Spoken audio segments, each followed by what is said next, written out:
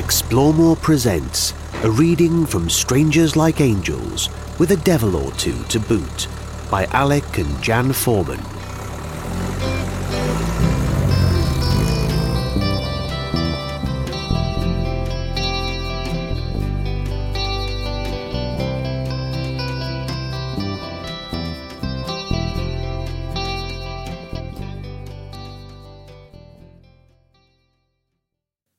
Chapter 1. Midnight Terror. Canada. Bang! Bang! Bang! Blood-curdling screams echoed through the building. We instantly crouched low and looked at each other in shock. "What the hell is going on?" cried Sue. "It sounds like doors smashing to the ground." "No, it's gunfire," I gasped. Bang! Bang! Bang! The shots sounded closer. "Hide!" screamed Ingrid. "But where?" I panicked as I sped to softly close the washroom door, wishing there was a key in the lock. Escape. I dashed to open the sash window, but it was firmly sealed from the last paint job, just as well as we were 3 floors up. I looked to the curtained showers, and the bloody scene from Psycho flashed before my eyes. "Quick, over here," Kathy mouthed in a muted yell, wildly waving for us to come. She was standing by 2 enormous roll-top Victorian bathtubs, which stood on clawed feet and were covered with heavy wooden boards. Ingrid ran to assist Kathy in raising one board, while Sue and I went to the second bath and uncovered it. Kathy and Ingrid, in their slinky nightwear, slid into their bath easily. But for us two, dressed in our jeans, bulky parkas and heavy hiking boots, it was a real challenge. We clambered into the bath awkwardly, entwining our tall bodies in order to pull the board down on top of us. It lay lopsided, but it had to do. The building became chillingly quiet. We gripped one another's hands and held our breath, lying in fear of becoming a bloody pulp at any second, our ears strained to detect any sound of the sniper approaching. My heart thumped so hard that I felt sure the killer would be able to hear it, like a ticking time bomb. I whispered a sigh and breathed again. My tongue felt like a dry flannel. Was this really happening?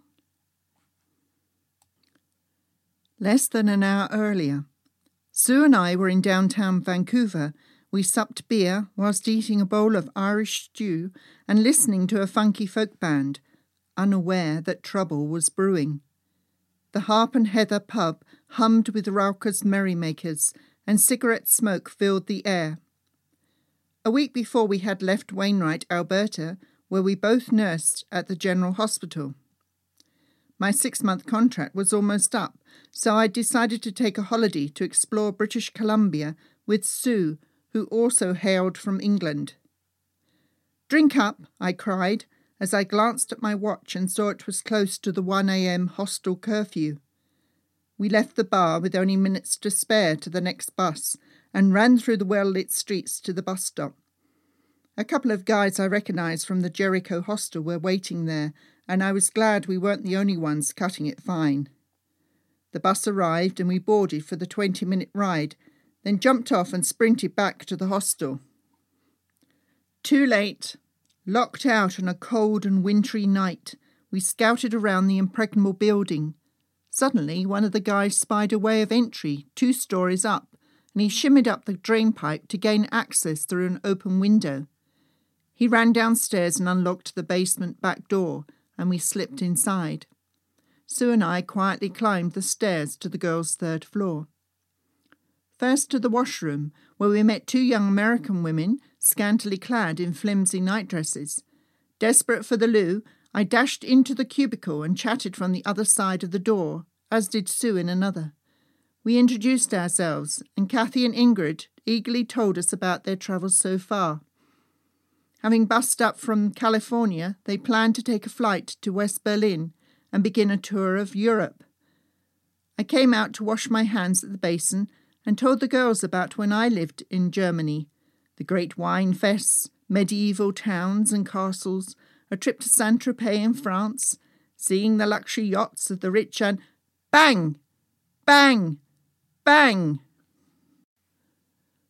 Quivering, I lay there, waiting and wondering in the silence. I thought of my man, my lover, how incredibly far away he was. My eyes welled up and tears trickled down my cheeks. After 6 months of wedded bliss in England, we had travelled to Toronto to begin our planned individual adventures. We hugged and kissed at the railway station on the 27th of September, 3 days after my birthday. I alone then boarded the train for the 48-hour journey across Canada to Wainwright. A few days later, my Alec, an aircraft engineer, set off from Toronto with Bert, the pilot, in a de Havilland Twin Otter aircraft to fly south over the Americas to Antarctica. Along with Giles and Slim, who flew in the second Twin Otter, the 4 men made up the British Antarctic Survey aviation team. En route, they stayed overnight at many exotic locations, such as South Caicos Island, Trinidad, Manaus in Brazil, Santa Cruz in Bolivia, and Mendoza in Argentina. The long-haul flights took them over the turquoise seascape that surrounds the Caribbean islands. They saw the vast, forbidding Brazilian jungle with the Amazon River snaking its way through the tropical lush green vista. They flew south following the majestic snow-capped Andes mountain range to Punta Arenas in Chile, on the western shore of the Strait of Magellan. With the promise of fine weather, the 2 planes then flew across Drake's Passage, the formidable expanse of ocean between Cape Horn and the Antarctic continent. Images of my blonde, blue-eyed Alec flickered in my mind. He had been away for 5 months, and in 4 weeks we were to be reunited back in Toronto. Or would we? Before I left my room at the nurse's accommodation in Wainwright, I'd placed on my bedside table a farewell love letter to Alec. I'm unsure what had prompted me to write such a letter, but I wanted Alec to know of my unfailing and constant love and adoration of him in case for some reason I died on my trip. God forbid! I felt as if my day of doom had actually come. Terrified, my guts churned, my skin felt hot, then chilled. I squeezed Sue's hand, and she squeezed mine back. It was very quiet. I heard no sirens. Was no one coming to take care of the wounded or dead? Sue and I, both nurses, could have helped. But where was the gunman? I wondered who would notify my family if I didn't survive the ordeal. My parents had advised against hitchhiking on the trip, but we had been in no danger from the truckers who gave us a ride from town to town in the Rockies. But now... "Do you think it's safe?" murmured Ingrid from the other bath. A beam of light from the ceiling bulb enabled me to see my watch, and I realised we had been hiding in the dirty, cramped old baths for 45 minutes. Listening for harmless noises, I heard voices and the movement of people on the floor below. They were orderly sounds, so we agreed to take a chance. Quietly, we raised the wooden boards and stealthily climbed out of the baths. My body felt numb and tingly from being so cramped, but I was very much alive. I carefully opened the washroom door, just a crack, enough to peer out and survey the scene. Seated on the stairs, crouched over, was a young guy who beckoned us to come across the landing. "Keep down below the windows. He may still be outside." Despite his caution, I glanced quickly as I passed by the window. The headlights of emergency vehicles that encircled the building floodlit the hostel. Police were crouched down, guns at the ready, as they took cover behind their vehicles to monitor the situation. I sat down on the stairs amongst the frightened hostelers. Everyone was talking in whispers as we looked down into the stairwell. One of the injured guys was carried out on a stretcher. His friends recognised his blood-streaked face as he turned his head. His gaze was stunned. Several armed policemen searched the hostel, and it was not long before the press arrived. Reporters from national newspapers and television stations were hungry for any information. They photographed everything from the blood-stained walls to the huddle of folk on the stairs. The officer in charge ordered us all to go down to the basement canteen. We did as instructed, and a babble of noise rose out of the fearful silence. We each wrote a statement detailing what we had seen, heard or experienced before or during the ordeal. Unbelievably, some folk had managed to sleep through the entire incident. They sauntered dreamily into the canteen, wrapped in their blankets, bleary-eyed and confused. A roll call was taken and everyone accounted for, except one, the young man identified as the gunman. The hours dragged on, and the thought of venturing upstairs to our beds in the dead of night appealed to no one. So we gathered together in small groups and talked about all manner of things, but every so often someone reverted back to that fateful hour. It was strange to witness many young macho men expressing their fear, terror, and emotional pain. The rawness and shock of the frightening experience had made them feel vulnerable, open, and needing to talk. "Coffee, anyone?" A hostel employee had put the kettle on. The hot drinks were most welcome. I sipped the sweet, steaming coffee and munched on a piece of hot buttered toast. My mind pieced the whole story together as I listened to each witness's contribution to the bewildering puzzle. The gunman, an 18-year-old from Toronto, had been staying all winter in the youth hostel. His roommates considered him quiet, with no weird traits, until that night. During the evening he had been out drinking with several of the hostelers in a nearby bar. Drunk and belligerent, he spielled a tale of woe, of how depressed he felt, like he existed within a dead body.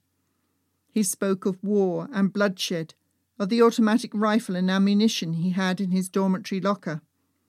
He picked a fight with a guy who ended up with a black eye. Everyone became weary of his unsociable behaviour, so they began to leave. The young man was clearly disturbed, but since he was drunk at the time, no one believed he really had a weapon. He returned to the hostel in his inebriated, depressed state. There he changed into military attire and hid himself fully armed outside in the hostel grounds. It dawned on me that he must have watched Sue and I and the guys gain entry into the building. A shiver ran up my back. At 1:20 a.m. he blasted his way through the locked front door and dramatically reappeared in his dormitory. He fired a barrage of bullets at his roommates, who dived for cover. One naked guy turned and jumped out of the window, and several others followed suit. Those who had been asleep on the bunk beds had no way of escape, as the gunman fired indiscriminately in all directions. 5 young men were seriously wounded, and one had a bullet pierce his lung. It was only a short time before he ran out of ammunition. Immediately he turned tail and ran down to the basement, out the door and into the darkness.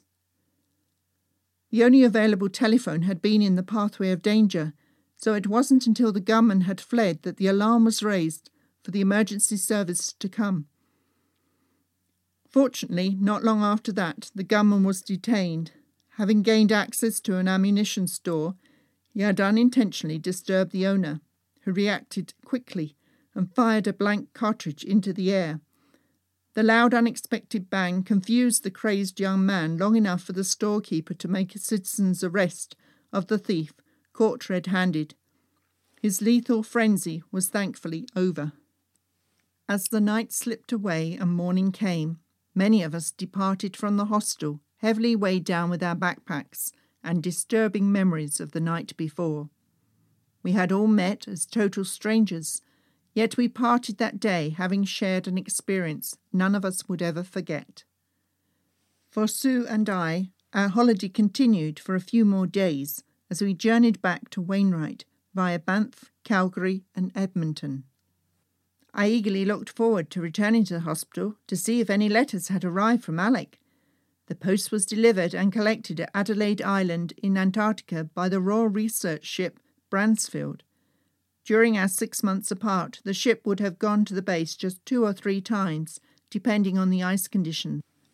Alec's letters were to give me great comfort after the unexpected nightmare in Vancouver, and I longed to tear up that ominous love letter I had so mysteriously written to him.